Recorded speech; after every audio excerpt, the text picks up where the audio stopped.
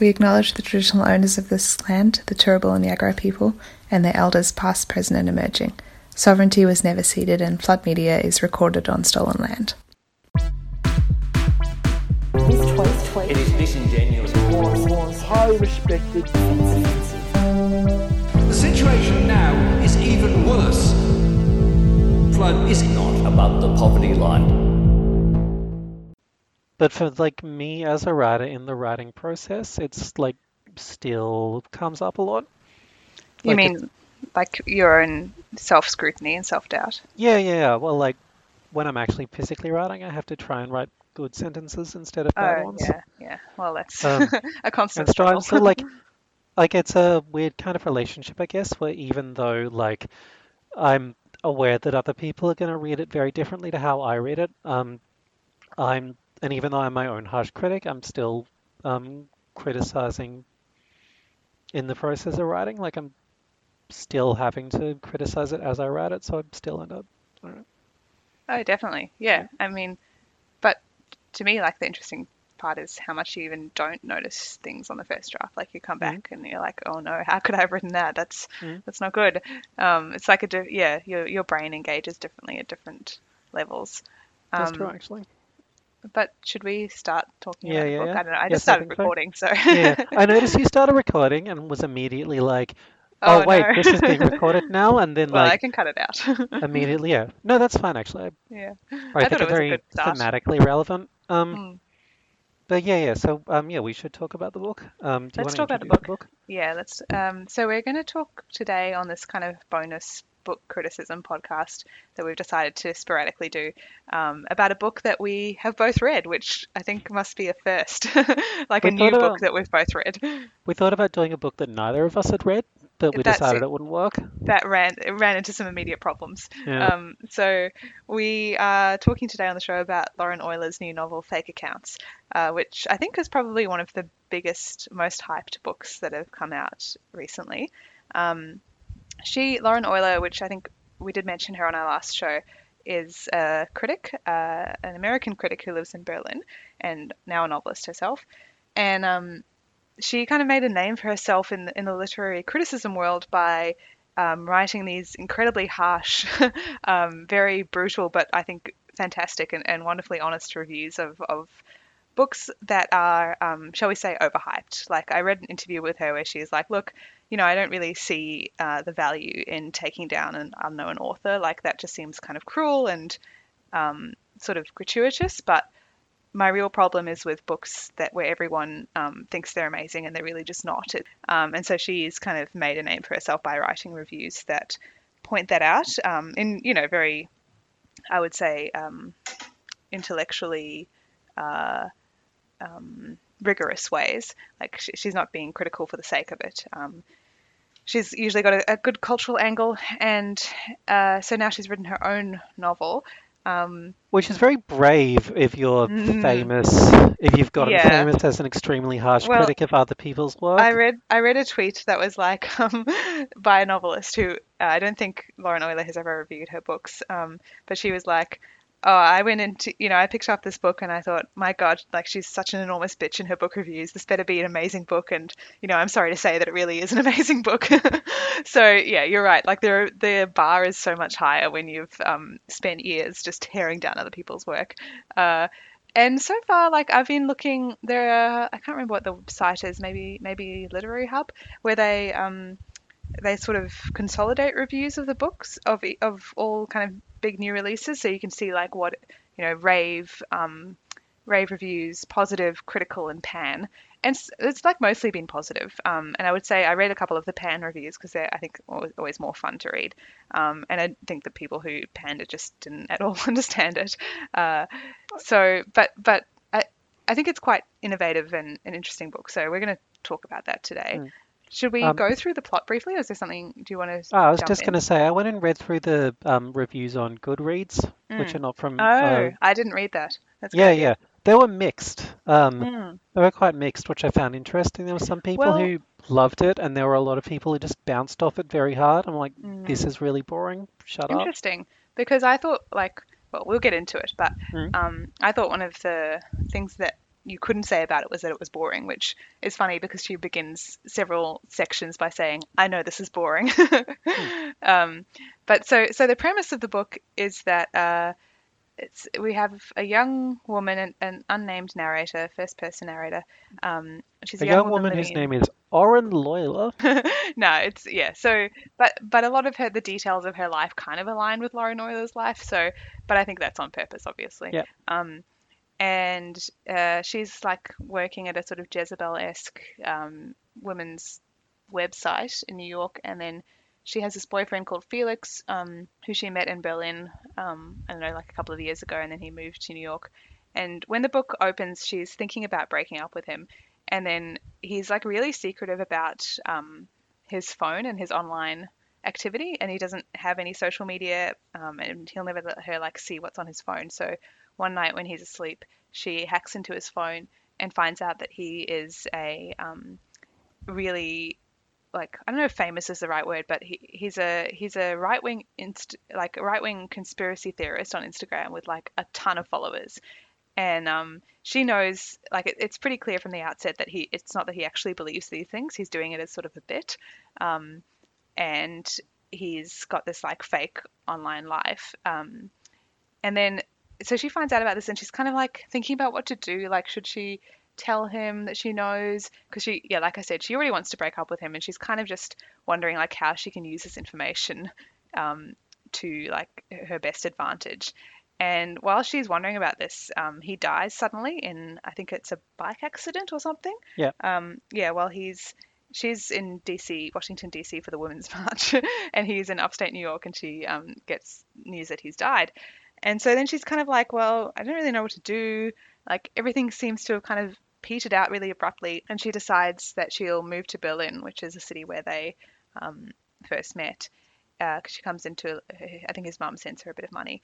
And she goes there, and that's like it. Like, one of the things that I liked about this book, I think there are several layers that you could read, several levels on which you could read it. But one of the funniest levels is just like a kind of fuck you to the idea of what a book should be like, because there's no plot. Like, what I've described here is just basically, I don't know, probably the first 1/3 of the book is just setting it up. And then she goes to Berlin, and you think, okay, she's going to meet somebody, she's going to like fall into some interesting subculture, or she's going to like make discoveries. What she actually does is just create a dating profile on, what is it, like OkCupid or It's something? just OkCupid, yeah. Yeah, like the most basic dating site out there. And she starts going on dates with guys and inventing a fake persona for herself on every date. And that's it. That's literally it. That's just how it goes on. Yeah. So there's no hook. There's no plot. There's no attempt to make the characters like realistic or develop them as people the reader cares about. It's like kind of like if someone was just like, what if I wrote a book that had absolutely nothing except a clever premise and like really, really expertly good writing? Like, then, that's it. There's no development of the conspiracy theory angle either. Yeah. We should, by the way, spoiler alert, we should just put that in the show description, I guess. Oh yeah, we'll discuss the spoilers. Yeah. Yeah, because it's one of There's those really things. only one spoiler. Yeah, it's one of those things. Like, I read it, and like, you come to Felix's death, and it's very understated, and it's just like da da da da da, and then at the end of the sentence, Felix died, and I'm like, immediately I'm like, oh, okay, that's what the book is actually about. I see what we're doing. But then we don't find out really anything more about who Felix is, or why he had a secret conspiracy theory Instagram profile, or like No. really what actually made this guy tick at all. Which is one of the things that the negative Goodread reviewers were like, what? We're just like, Yeah. no, I wanted to know what was happening with that. Yeah. Oh, okay. But she really does just like go to Berlin, and you get a lot of detail about like the very banal details of just like finding a flat and arranging health insurance and like getting a visa. And also being online, like once she gets to Berlin, she spends a lot of time online. And one of the things I found interesting or original about the book is that a lot of times a book, if it wants to engage with this thing of like, being online or what it's like to live a lot of your life online, it'll try to do it in form rather than content. So it'll try to mimic the start, the feeling of being on Twitter, and she kind of has a lot to say about the fragmentary narrative trend in literature where everything's written, the story's written in short bursts. And she kind of like plays with that structure for a while. And then she says, I think the quote is, "Why would I want to make my book like Twitter? If I wanted a book that resembled Twitter, I wouldn't write a book. I would just spend even more time on Twitter." And so what she does in the book, like when she comes to this point where she spends tons of time online, is she just describes it like in exhaustive detail, like 1-page long section of, then I looked at this, I clicked on the comments, and then I looked at this profile, and then I clicked back to the comments, and like on and on and on. So like really going into the banal details. Yeah, it's really like, I'm trying to remember the passage, but it's just like, I watched a person with 15 followers try to dunk on a person with 500 followers and get ignored. I watched a person with 3,000 followers get into a prolonged stupid argument with a person with 40,000 followers. I watched this extremely dumb and predictable subtweeting drama play out. I'm going to keep describing this. Gee, I'm just going to rat out my whole evening on Twitter. That's what I'm doing. And she says, like, as I said, she keeps going like the book has a lot of fourth wall breaks, and she'll be like, "To be clear, I know this is really boring." So it's like, so what is this book actually about, right? Like it's a book in which not a lot happens. It's definitely a book that is trying to be about being online. And it's called Fake Accounts. It's like a lot of the substance of the book is just her lying to people. So like her moving to Berlin, a city where she knows nobody, and then just going on dates with various random dudes who she meets. Most of whom are not that well developed in their own right, and then just spilling out elaborate but like plausibly boring lies about herself. Like she tells one guy she's an acupuncturist, and she, I think, tells one guy she's really into astrology. No, she starts to set up personalities for herself based on the astrological signs.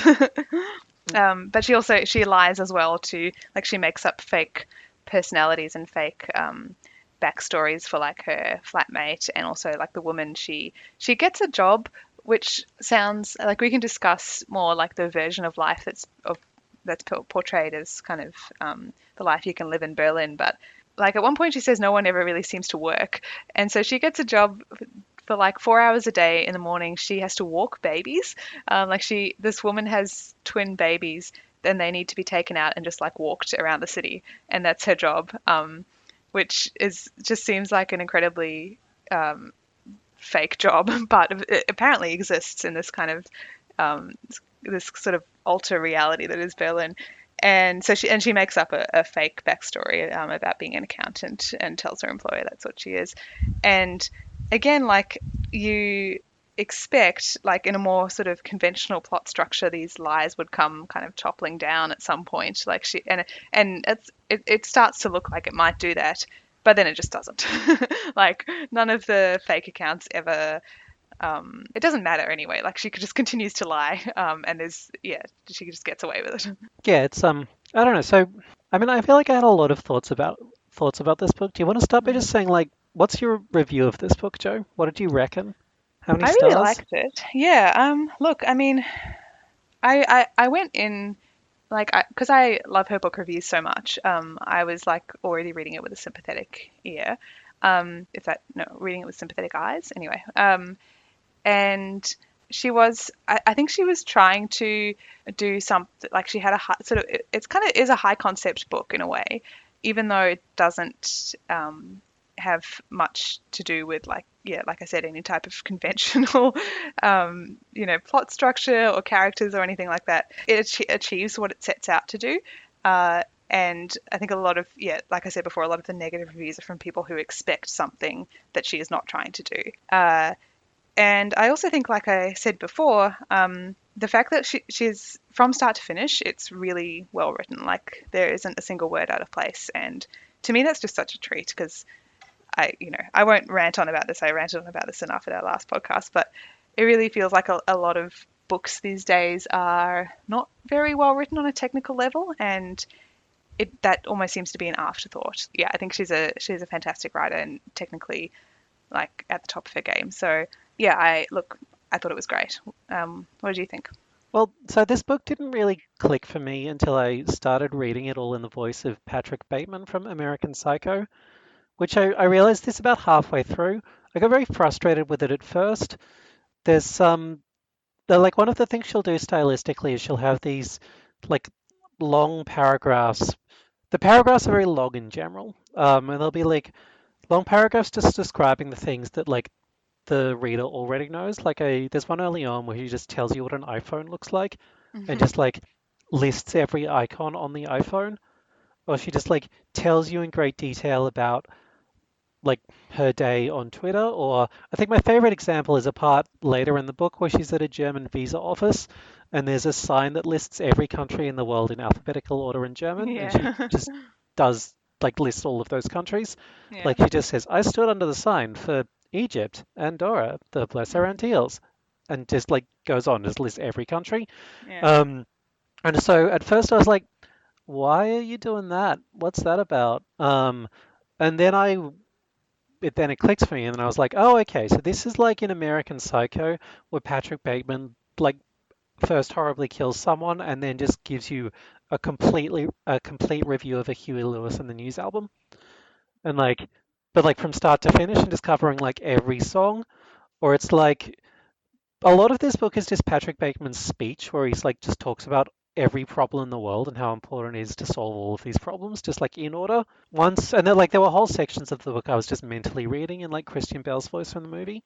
And once I got that, I think there's two things I was thinking about. Well, there's two like literary predecessors, which is um, American Psycho and then David Foster Wallace. I was thinking about a lot because they all have this very similar style, which is like very dense and very like expanded, and that like it discusses something at great length and in quite technical language and like covering Yeah, a there's lot a of like term edge for that. cases. It's called hysterical realism. Yeah, that sounds right. Yeah. So I was actually just reading a thing about this the other day. So it's a term coined in 2000 by English critic James Wood to describe what he sees as a literary genre typified by a strong contrast between elaborately absurd prose plotting or characterization on the one hand and careful detailed investigations of real specific social phenomena on the other. So it's, yeah, like David Foster Wallace, I think Jonathan Franzen, and to a certain extent Zadie Smith in White Teeth also do this, like where they just go very much into depth down the rabbit hole of one tiny little tendril of the plot or character or situation, and then come back to the main thing, and yeah, keep doing that throughout the book. And yeah, so once I'd figured out that that's what it's doing, I guess I knew how to read it a lot better, and so I kind of skimmed it at first, and then like went back and read it more closely for this podcast, and ended up liking it a lot more. But there's also, I think, it's a very similar experience to me, like reading like American Psycho, or like trying and failing to read Infinite Jest, which I've done a few times, um, which is like on the one hand just kind of getting mad at it, and I don't know. I suppose my emotional experience is being very like, look, I kind of get it. Like, I appreciate what you're doing and that you're doing it in like this level of detail and that you're like doing it very well. But also like it's hard for me to not see it as a gimmick to some degree. But also I think it's very much like a way that they've developed to explore a very particular kind of emotional space and kind of personality when there's probably no other way to explore that.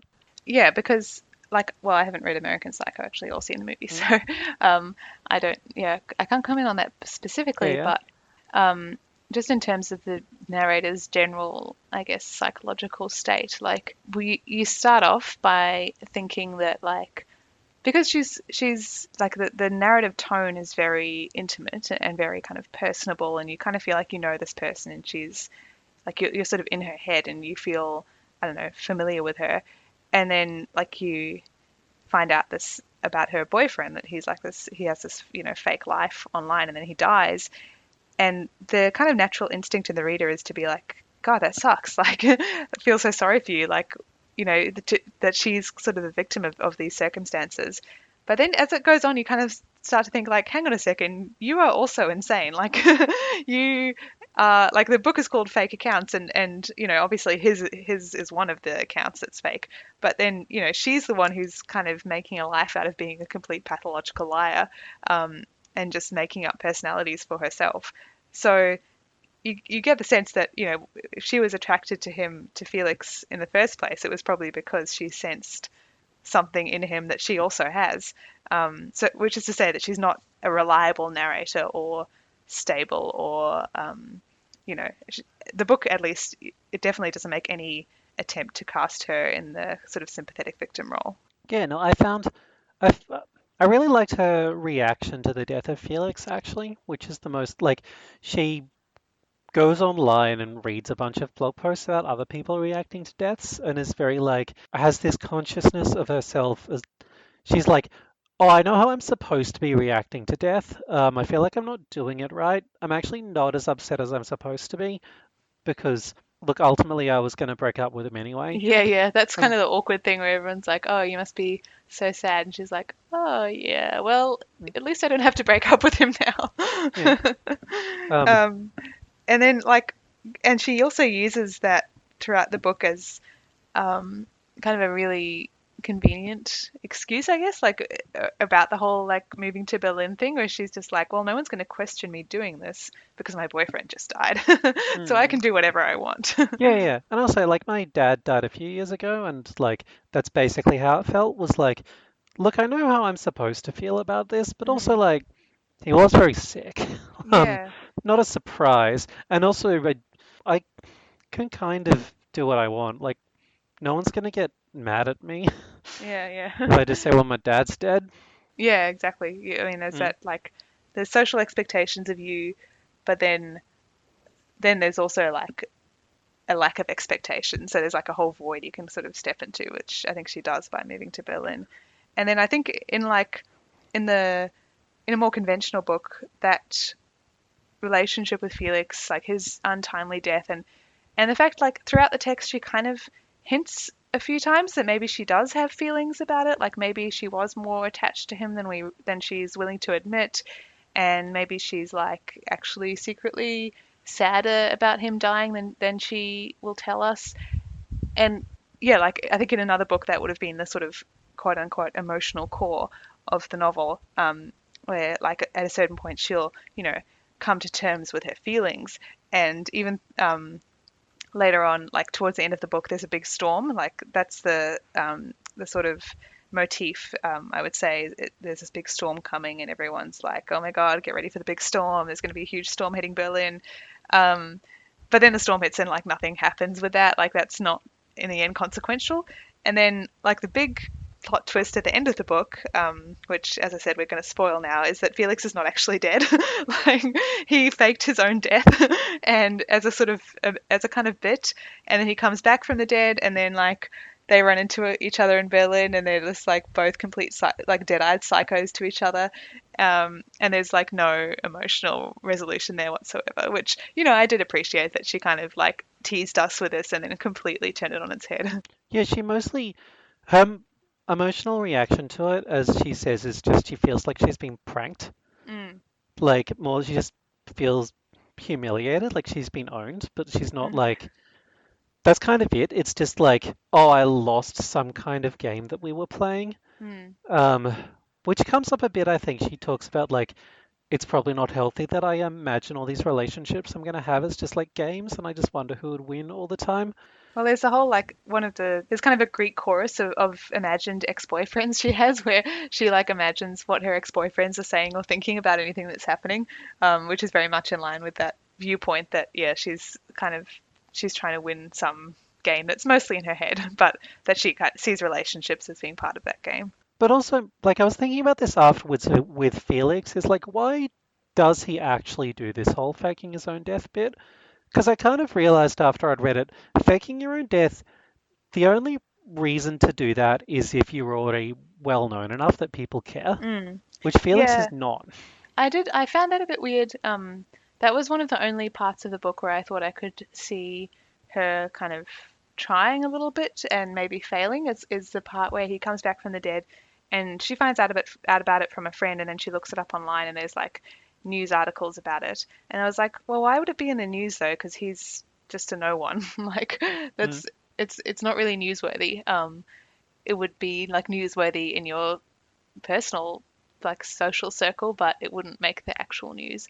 Um, and I don't really know like yeah why he did it. I think it seems that he probably found out that he knew that she knew about his fake Instagram right wing conspiracy stuff.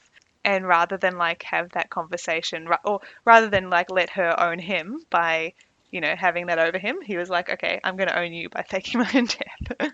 Yeah, like it's kind of implied as well that he does it just in order to drum up followers for his other Mm, Instagram. Like he's like an artist, a failed artist, although we never find out what his art actually is.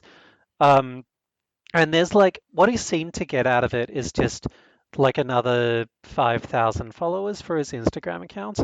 And there's like one like clickbait article, which I thought maybe that's just like written by someone who knows him or something. I almost thought there was a level in which I'm like, it kind of feels like he does that just because that's the kind of thing that people do in books like this. yeah, I can see. Look, like I did like this book, but I can also really see how people would get frustrated with it because it's just layers upon layers of meaninglessness, and you, as the reader, you are continually searching for some meaning, and it continually elides you. And she does that on purpose, and then like you get to the end, you're like, there's going to be this final meaning, and then it's like one more layer of meaninglessness, like someone fakes his own death for no real reason. I can certainly see that critique. I think that's a reasonable one as well. Yeah, like I suppose one of the thing I kept thinking about the central character, who yeah, frustratingly has no name, um, Mrs. X, is she's like she kind of goes through life like seeing other people and just the first question she asks is like, how do I relate this to myself? So we don't get any real sense of like Felix's interiority. Like No, or we no get one's interiority. yeah, Like all the other exactly. characters are just sort of useful idiots who are there for Yeah, her to like, satirize, or like, they're a foil to her personality, or like, yeah, yeah. she's certainly the only person in the book. Well, there's a kind of level of shallow contempt throughout it where she meets all these people who are like, there's a lot of characters who are like nice and well-meaning and probably happier than she is, who she meets and has this like shallow contempt for when she's like, oh, I feel like I'm smarter than you, and like, look, I probably am smarter than you because I like know what's really going on, and like I'm like more meta than you are, but also I kind of wish I was you because you don't have all these life problems that I have. Yeah, Um, and I think there's one encounter I can think of where she almost kind of cuts through that a bit. Like she meets a guy not online, I think just runs into him in a bar or something, and then he's like takes her out for a drink, and then she actually likes him, or they seem to like each other, and then he's like, I'm gonna go to the bathroom. Then when I get back, I'll ask if you want to come home with me. And then while he's in the bathroom, she just like leaves. So she's like in a way completely incapable of having a non-ironic or non-contemptuous interaction with another human being or with the world.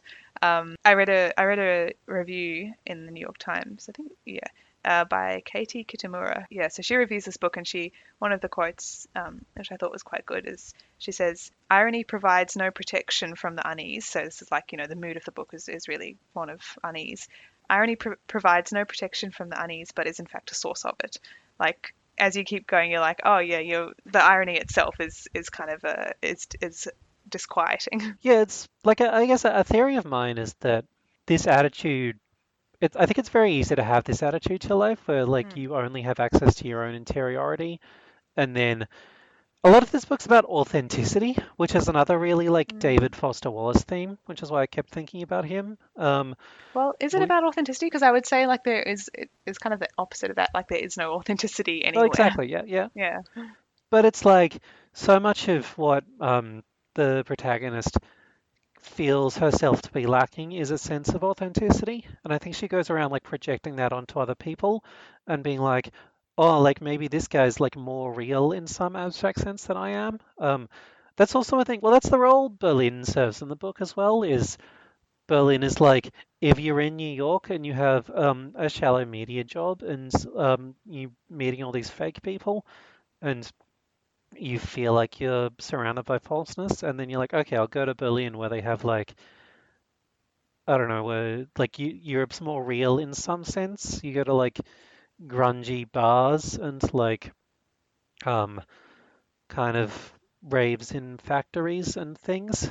See, I would say that, like, maybe even thinking about it now as you're talking, like, maybe the only point in the book that I can think of where there is maybe a slight step away from irony and a slight bit of authenticity or genuine feeling is when she's describing Berlin. Like, she actually seems to care much more about the city than about any person or even, like, her own relationships or selfhood. Like, there's a scene where she is like online, and she's been online pretty much all day, and she's just kind of doom scrolling on Twitter, and then she realizes there's a movie on somewhere like that night, and she wants to go see it, so she gets on her bike and starts riding through Berlin, and like the description of the city is actually really rich and quite beautiful, and I would say like much more emotionally rich than anything else in the novel. So I think, yeah, my view of the city is that it's the one thing she does seem to care about a little bit in That's in, yeah. non-psycho way. I wonder if that's like the actual Lauren Euler coming through. I 'Cause, think it like, is because, yeah, I've read interviews with her where she speaks like quite lovingly about Berlin, and how much better it is than New York. Yeah, like, because on the one level, it's like going to Berlin and kind of, there's a lot about being an American from New York and then like um, going into this backpacker scene and meeting people from all around the world and like wanting those people to be in some way more authentic than you are. But then also, like, that's just not being a real thing because actually Berlin's just another city. It's not like, it's not some kind of like magical place that resolves your problems for you. But there is like once you think you've accepted about anywhere that you happen to be, it becomes easier to appreciate it. And I did think like I have been to Berlin a long time ago. I went with my mum though, and like so I feel like I didn't fully appreciate it because I feel like to fully appreciate Berlin, you have to do a lot more You have drugs than to I did. go to the Funky Beats Yeah, factories. Yeah. and like possibly know people there and stuff. Yeah.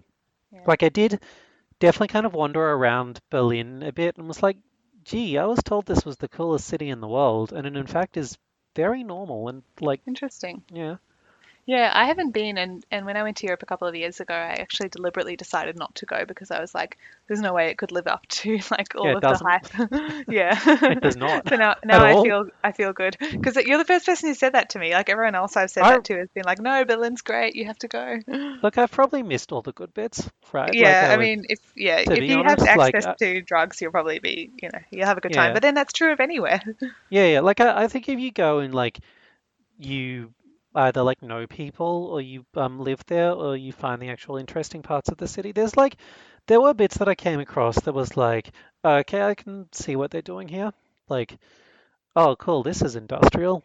Um, but like I mean, I did connect with the book as well, and having that sense of like I've been to all those areas that she talks about, like New Cologne, and Krautsberg, I think. Yeah, and like been not that impressed by them, but I also definitely could see like what you do find appealing about the city. Yeah, well, like I said, like it's that's maybe the only part where she shows any emotional vulnerability, so that's why it sticks out in my mind. Did you have any other thoughts? Well, I was just like, and I was thinking about this question of authenticity. Like, and maybe it's just like a thing that I think about a lot is that authenticity doesn't actually exist. And like, one of the biggest traps you can fall into in your life is like trying to find it. And in fact, like the mental process that the like protagonist just spends the whole book in, which is this kind of like constant state of self-doubt and like not just living in the moment, like endlessly kind of reflecting on her own thoughts and feelings and like never fully like immersing herself in the world. It's like this is like glass pane between her and the world a lot of the time. Yeah, which is interesting, like just thinking about, I mean, because I think obviously a lot of the book has to do with social media, and she spends a lot of time online, and it's kind of a motif or a lens through which to write about these particular states and actions. But I also think in a way it's a little bit of a red herring. Like it is just about Yeah, kind of definitely. Yeah. it's about a pathological liar. Like it's about an American psychotype, and people have been psychos and liars since the Mm, beginning of time. It's not Twitter that makes us that way. yeah. Um, but what was I saying? Oh yeah, so social media, it's interesting because it has this kind of double meaning in a way, like or double effect, because you think on paper or on the face of it, it's like, oh, I can be myself now in more ways. Like I can have this online self and persona that enables me to project my selfhood into the online world, but in fact, like so much about the internet, like it turns out to be the exact opposite. We perform a type of persona online that's often bears very little relation to like who we are, quote unquote, in real life, quote unquote. But then, again, turning that again on its head, like who are we to say which one is authentic? So she's playing with that. Yeah, like, I guess that's what I'm thinking is like that kind of space that she's in is just a part of the human condition, and it's Mm, not like something to be escaped from necessarily. Um, mm, and yeah, as well, yeah, I think that's really true that people were like this. Like this book isn't really about social media. That's kind of a red herring. yeah.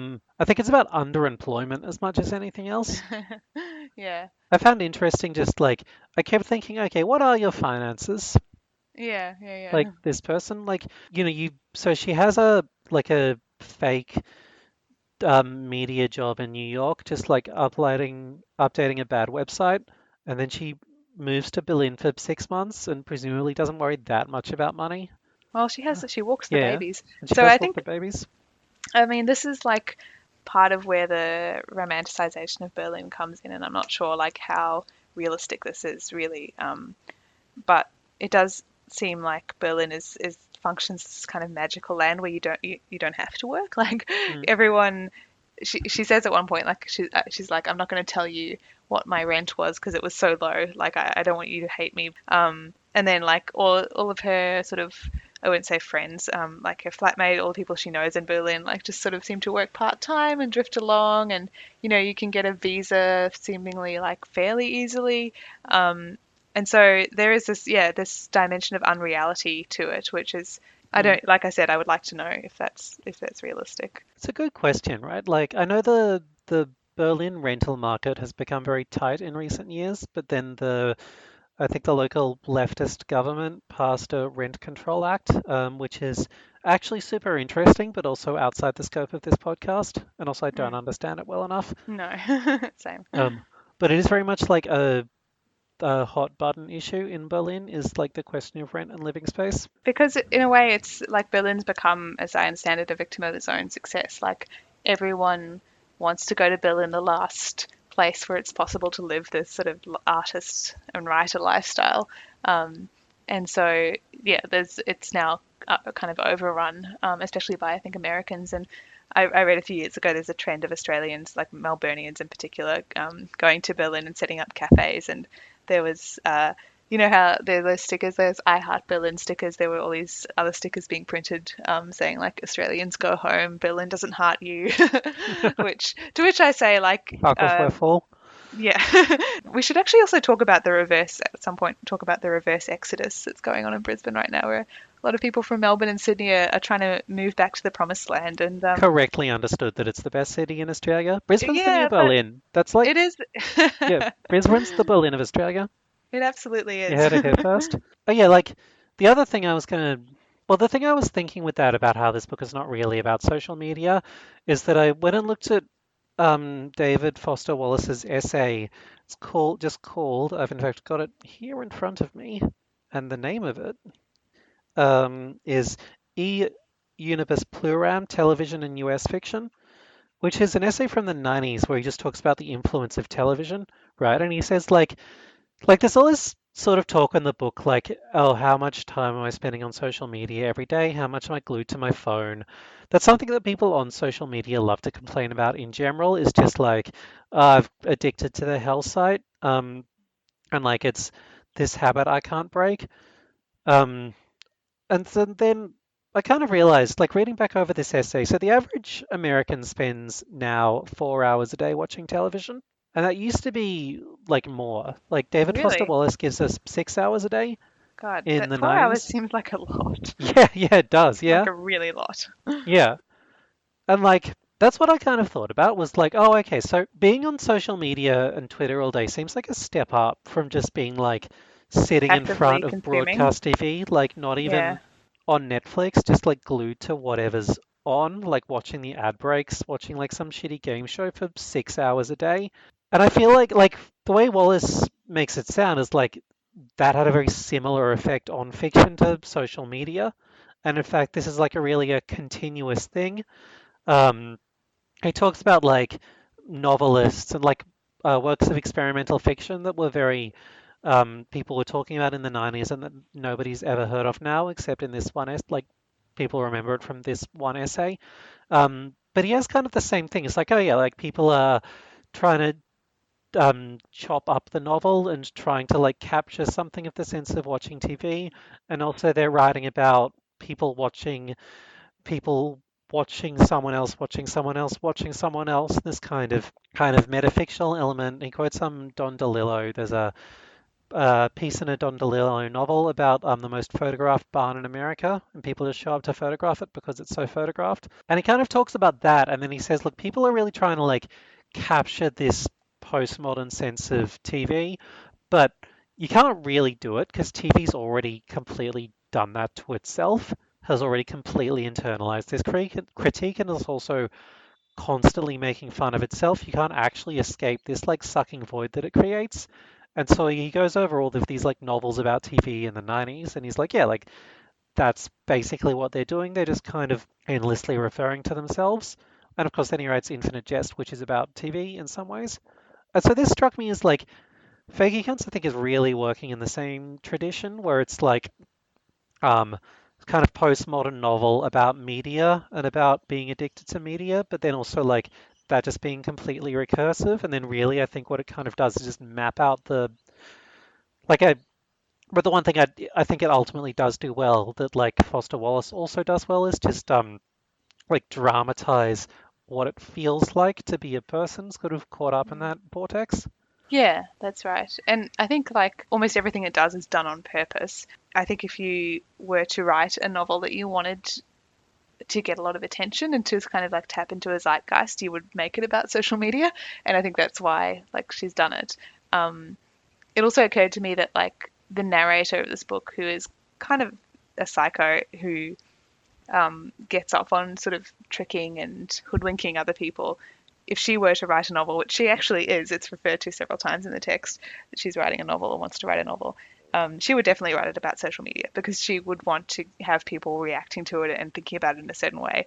And I think maybe on that level it is done a bit tongue in cheek. But I think like the postmodernism and the big meaninglessness of it all, yeah, like as we've been talking, I've started to think. I mean, like I said, I enjoyed it just because I thought it was really well written. But it certainly doesn't make you feel anything, nor does it try to. But there is, I don't know, irony can only take you so far, right? Like I think it certainly is not trying to do anything other than be ironic. Like I said, what it wants to do, it executes perfectly well. But I don't know, like I think maybe in literature, it can't just be all ironic or wry or sort of tongue in cheek, winking at the camera. We are human beings with emotions, and in some ways, the arts are one of the purposes of the arts is to evoke that. So I really liked it for what it was, but I hope I wouldn't want all novels to be like this. Is what I'm trying to say. I want to like now that she's got this one out of the way, I kind of want to see Yeah, what else she could do because like I don't think that Lauren Euler is as like flat and affectless as um I the really hope not. protagonist of this Like book is. I the don't get that protagonist of sense. the book is yeah, dead-eyed psycho, and I would be Yeah, afraid to like meet her in real life. So I'm going to go ahead and say Lauren Euler is probably like a more fully rounded person than her yeah. protagonist. And I do reckon she plays it up as like well, I mean Yes. obviously, right? Like when you're writing one of like I think I came to appreciate the book more once I started to think of it less as like a reflection on real life and more as just like oh this is like one of this kind of novel almost as like a genre Like a piece. technical Like, exercise. yeah, technical, exactly, yes. And once like I started to think of it in those terms, I started to like it a lot more because then I was like, okay, no, you're actually um, like exaggerating this aspect of human life, um, in order for dramatic effect. Yeah, and I think she's doing that almost as a reaction to all the novels that she really enjoys tearing down in her book reviews, which often go so far off the other end of the spectrum. Like they're just like sentimental, or they're, trying too hard for an emotion that's ultimately fake, or that's manufactured, or that's just, doing the obvious, really. And because she's made her name tearing all that to shreds, I wouldn't be like, obviously I'm speculating here, but I wouldn't be surprised if she felt like, yeah, she had to do a big reaction and just do like the complete opposite of that, and do something that was completely emotionless in a way, and had, like I said, no emotional core, no conventional plotting, or any of the trappings of a conventional book at all. But yeah, that's a good point. It'll be interesting to see what she does next, if she feels like, yeah, now she's kind of got this out of the way, so to speak, and prove that, she's a good writer, because being a book critic, I think, is really hard, especially when you haven't published a novel yourself. People are always going to be like, oh, well, what could you do it better? Yeah, like it's almost kind of a parody of literary fiction. Like this is a book that I read mostly because I knew about it from Twitter as well, which seems very appropriate. And it's from like Laura Noyer's being very immersed in this like kind of literary scene, or it's like feminist blogging, Mm. um, kind of like late 2010s environment. And like there's a level in which it's just like a parody of this world that she's immersed in, but also is not extracting herself from in any way. No, that's right. Yeah. Hmm? Yeah, there's no, I mean, as leftists, I guess we have to come back around to the Jacobin point of this of this discussion, where we're like, well, the problem with this book is that it doesn't provide like a path forward for left-wing organizing. um, which Yeah. I actually hate that about Jacobin. Like, I I agree, remember yes. reading a review of the Normal People TV series that came out last year, I think it was, which I would also like to. I don't think you've watched it, Matt. No. I want to do an episode on that, because I actually Yeah. didn't think it was that good. But anyway, We can do Normal People. I have read Normal People. oh, you have read Normal People. Okay, Yeah. and but you didn't watch the TV No. series? No. Okay. Well, I thought the book was a lot better than the TV series. Mm. But anyway, there was a piece in Jacobin about it, and it was like, yeah, and they were like, well, yeah, the problem is that, this isn't really like, this doesn't tell the left what, where it should go. And it's like, well, no, it's just a TV show about horny teens. I think you're looking in the wrong places here. But I was going to make a point about this that I've now forgotten. Oh, that's right. So she doesn't try to extricate herself from that world at all. Um, and so there is, yeah, a sense of unreality. Like, if you're not that online, I don't think you'll enjoy the book that much. Like, it'll be possibly a bit inaccessible, or like, unrecognizable, like a lot of the behavior in there. Um, and I think, yeah, like that would be another critique. Again, like, I'm not critiquing it on its terms, because I don't think it sets out to do this, but on the kind of broader terms, I guess, that I bring to the table when I read a book. Um, it it doesn't have much. It's very nihilistic. Yeah, like I kind of want to say, because I am sick of biographical fiction, or like pseudo biographical fiction. I kind of want to say to Laura Noyer, like, okay, um, like, well done, you can tick that off the checklist. Here's your your next mission is to write something about someone who's as unlike you as possible. Like, okay, now you have to write something that's like not like set in a city that you've never been, featuring a person who doesn't know what the internet is. Like, you have to write something set in ancient China, just Yeah. like as far removed from you as it is possible to get, and then like let's see what happens with that. Well, I don't know. Like, Yeah, I'm not as strict with you on this thing. I think, like, if people can write yeah.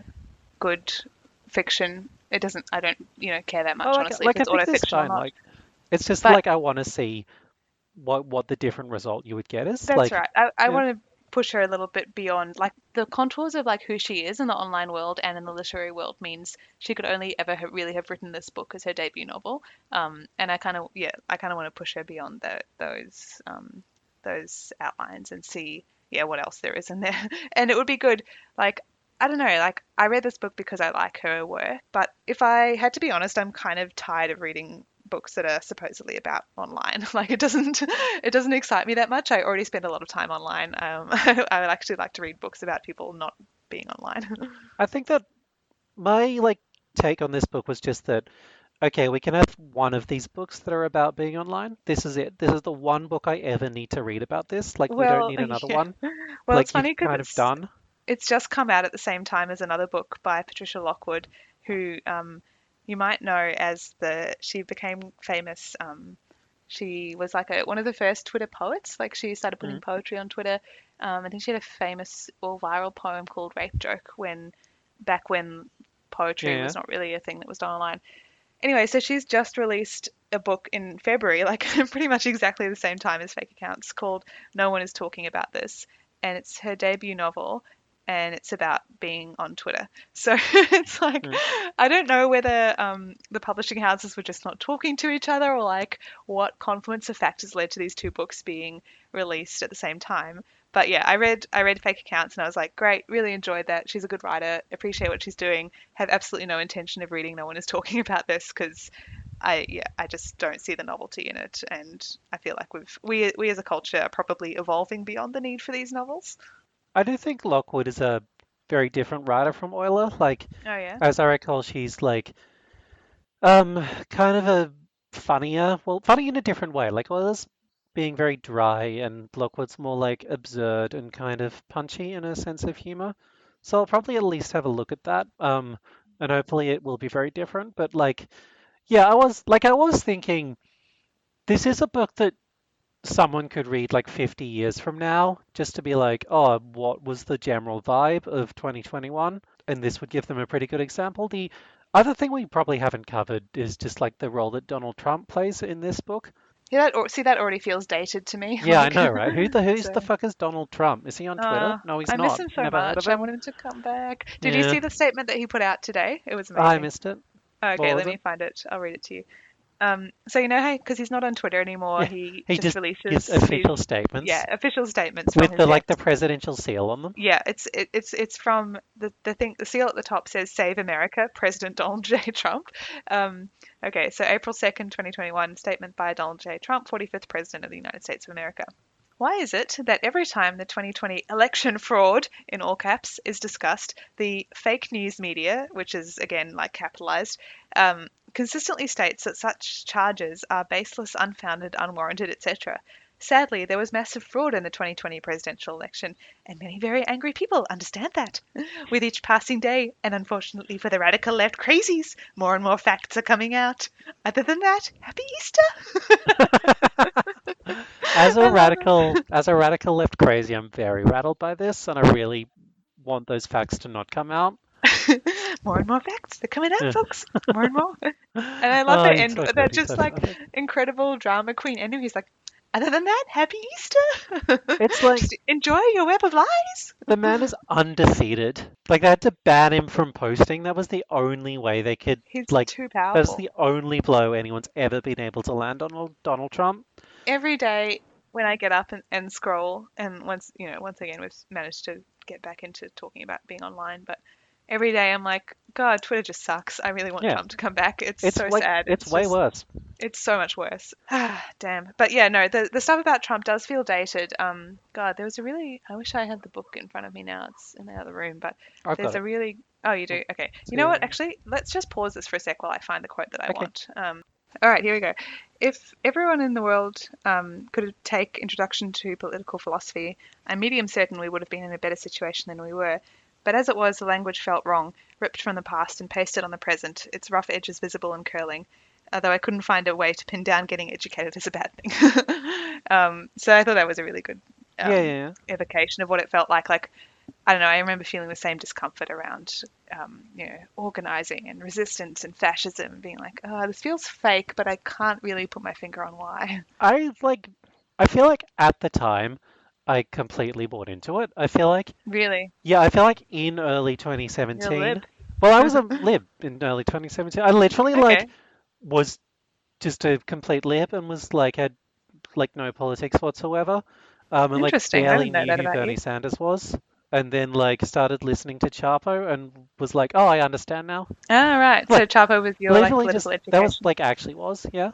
Really? Well, there you go. Yeah. Oh, Never that's let good. it be said that podcasts don't do anything. Are not effective. Yeah. That's right. And imagine that if you hadn't listened to Chapo, you wouldn't have had your political awakening, and you would not have started your own podcast. Yeah, So, you basically. know, But yeah, no, like I guess like I do remember the time.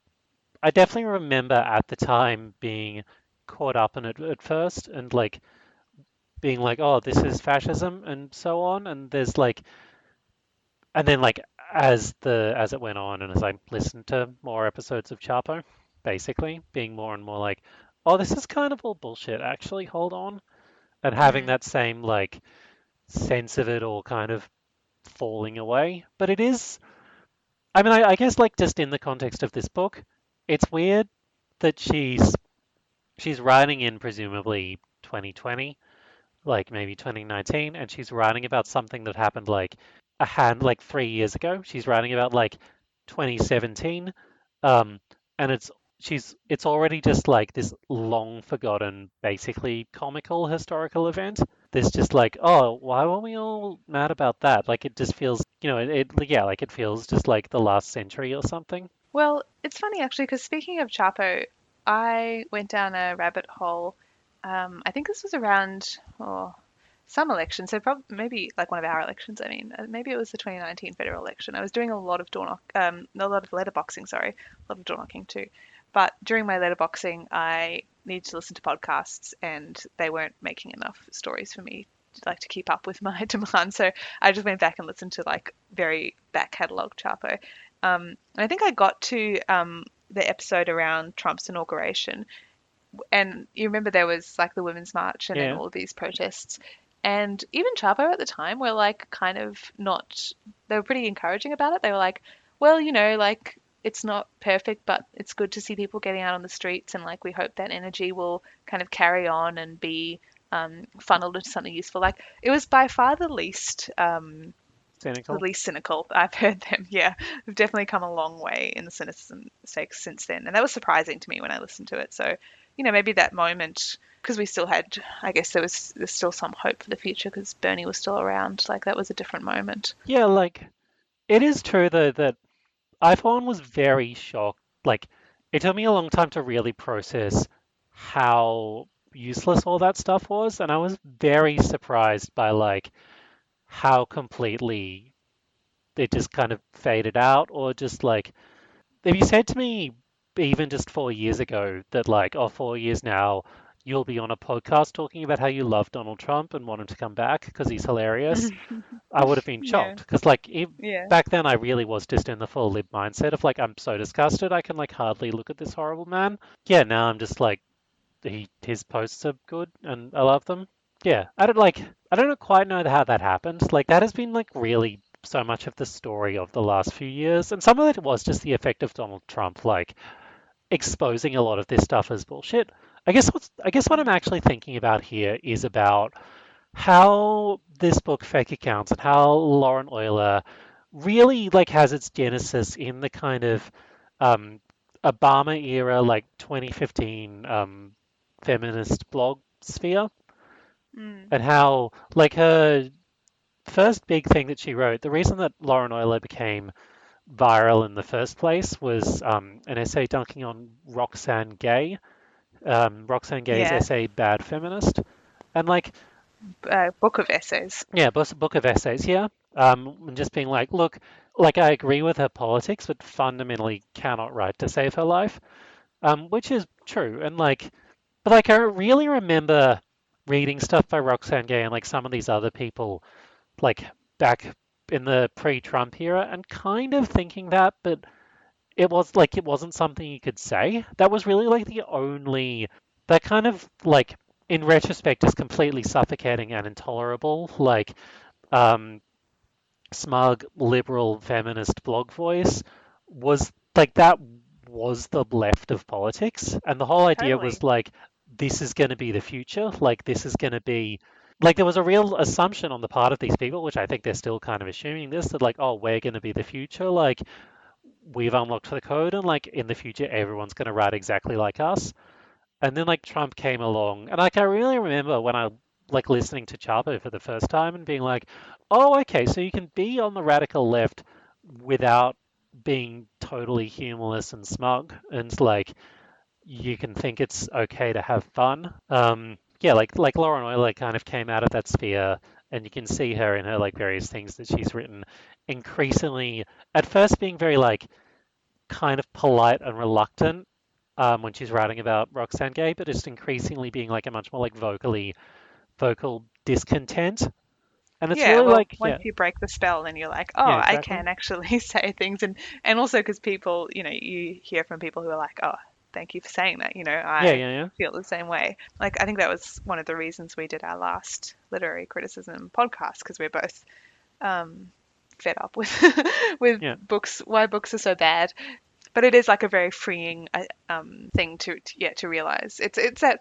I mean, I was saying this to you last weekend, Matt, off air.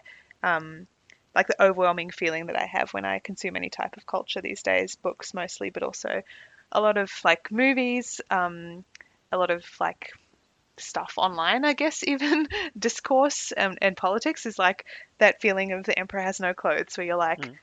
am I the only one who can see that this is not good? And when you either step out of that yourself or you find someone else who steps out of it, um, that is like a quite a powerful, intoxicating Yeah. feeling. And because what they've tried to do with Joe Biden is just bring that back, like just exactly recreate the cultural conditions of 2015. But it's too late. Like Donald Trump happened, there is no way to make Donald Trump not have happened.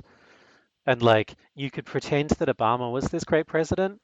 They're trying really hard to pretend that about Joe Biden, but it's not. I don't think it's working as well. Like, Yeah, yeah, it's hard to say. Like without having I have no idea what the cultural political situation is in the US because all of my media is filtered through several layers of like being online and listening to podcasts, and like I have no, like it's either like smug libs who I consume by hearing about them through like ironic leftists. So like I really can't judge. I think But there is. Yeah, they have given up to a significant degree. Like I think there's a sense of um, like people have kind of know that Joe Biden's a senile old scarecrow.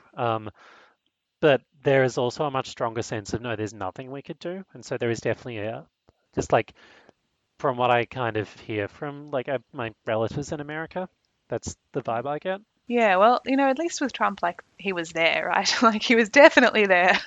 Um, there was definitely something going on at all times. And with Biden, if I had to characterize it, I would say it's just characterized by a sort of lack, like an emptiness. And for a lot of people, that's kind of what they want out of politics. They want to not have to think about it. They want it to not be there. But I guess there's still like a huge discontent in the population that it's not. Trump at least mirrored that, channeled it to some extent.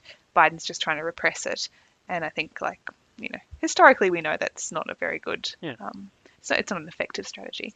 But we've been going for over an hour, so should we wrap it up? yeah, Did you have yeah, yeah. any I final think my thoughts? my closing thoughts I think were just like relating to that. If we are in this kind of neutral zone, this kind of dead space, like where yeah, Trump kind of ripped off the emperor's clothes.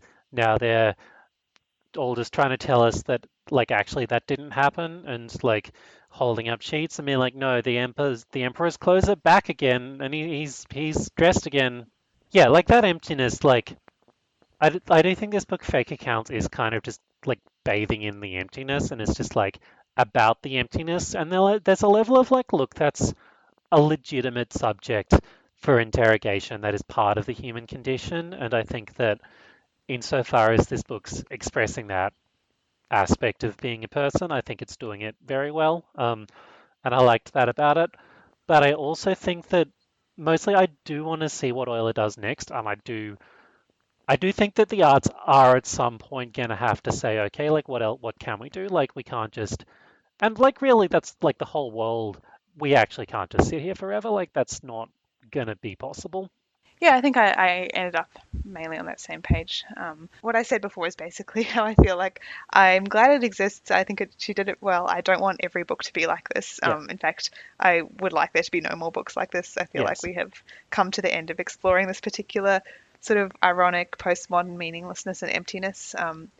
It's not a book I ever could have written because there is absolutely no emotional core to it. And like I said, I understand why she did that, and it's a kind of clever stylistic choice, but I don't necessarily think that should be the overarching aim of literature. Because ultimately, a lot of it is kind of like it's written in this very sort of I'm cleverer than you tone, which I actually don't mind, but it definitely gets up the noses of a lot of people, and I think that's probably why she chose to write it like that.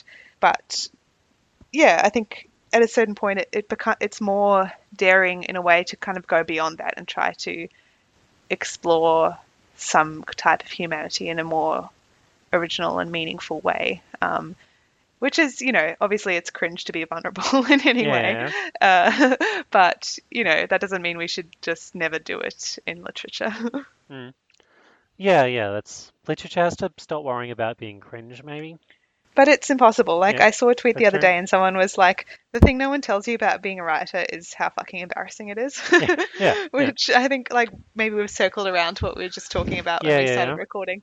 But that's 100% it. And I feel like this is the kind of book that Lauren Euler, anyone who wrote this, would never feel at all embarrassed about because it's very impersonal and there's no or very little emotion on the page. There's nothing that really could be construed as cringe. Yeah, But, you maybe. can't go through your whole life avoiding Yes. cringe. Maybe this is just what happens when you try and write a book without revealing anything about yourself. Yeah, yeah, it's like we were talking about, like, how do I become a famous novelist without being perceived? Like, this Yeah, is yeah, how. yeah. Just write a book that has nothing to do with you. That's exactly it. Yeah, the Yeah, mortifying ordeal of being perceived. Yeah, or not. Which yeah, is funny because in a way, it's a book that's entirely about being perceived. yeah. Yeah, like I think we've reached the end of this as a literary tradition. But I don't want to be reading another book like this in 10 years. Basically, I think we've reached the end of this. Foster Wallace does talk about this as well. He does say, well, maybe like the next generation of authors will have like a new kind of sincerity, and maybe that's what they'll do. Um, and like they don't seem to have done that. In fact, like if this is the next generation of authors, Yeah, God. um, yeah. Yeah, I mean, fuck, I don't want to get into rehashing the same stuff as we did last podcast, but I'm also starting to realize that Australian literature in particular is really bad. Like, Oh yeah, oh I don't want to yes, do like the cultural oh cringe thing, yes. but Australia, great musicians, great actors, great food, shit writers. We can't look. Not every country can be good at everything. that's It's right. fine, I mean, okay? yeah, Like, there are some exceptions. Like, I think, for instance, Helen Garner is one of my favorite writers, and I think she's very good at her craft. But it's like everyone is writing with this. Maybe it is something to do with cultural cringe because if I had to sum it up, I would say it's just a total lack of confidence. Like, you yeah, yeah, feel the yeah. author's lack of confidence on the page. Obviously, it's extremely fucking hard to write fiction, especially to write a debut novel. But even bad writers in the US and England seem to be doing a bit better than this. I don't know. Well, I probably should stop now. I'm just yeah, yeah. sounding more and more bitter and No, you're unhinged. absolutely right. Like it's, um, I feel like even like a bad English writer has some kind of tradition that they're working in. Yeah, that's true. Or like, and I always think there's about as many African Americans as there are Australians, and like African Americans are just like destroying us in the literary game to such Yep. an incredible degree. Yeah. Or like Ireland's like a country of Ireland has about as many people as Queensland, and has produced just like such a huge proportion of like the greatest novels of the last 100 years. Some of it's like a tradition of it. Some of it's just a lack of anything to write about because there's no natural Australian themes because we're like the lucky country. Um, Well, I and think there's no that in itself yeah can be an interesting theme, like that feeling of being mm, isolated, of being, I guess, your life is taking place on almost a different plane to the rest of the world. Like, world events are happening yeah very, yeah yeah very far away from you, and you're continually sort of in the shadow of your much bigger neighbors. that's But true. and you have this cultural similarity, but your lives and the conditions of your lives and even the political economic structures of your lives are actually very markedly different. But yeah, no one so far has explored that well. Yeah, I think Australian writers and like publishers and literary people are just desperate for there to be Australian fiction and to just make it happen. But they're just like trying so hard to be literary according to some like idiot of idea of what it means to be literary that only exists in Oh, their heads. Yeah, it's bad. okay, we should stop. Yeah, We're we getting should wrap too it deep up, into it. basically. Yeah. Yes. Okay. Yeah. So that's it, I guess. Yeah, Good to do another Lit Crit podcast. this has If been you Fake Accounts. Yeah, if any of our listeners would like to borrow the book and you're in Brisbane, Matt and I both, I think, do you I have a physical copy? I do not. I Okay, do you not have did a your physical copy. your legal Acquired it downloading. in a way that will not be revealed on this podcast. Okay, well, I have a physical copy. I'd be happy That's to good. lend it to anyone. Yeah. All right, cool. All right. Okay, All right. thanks Bye, for guys. listening. Thank you. Bye.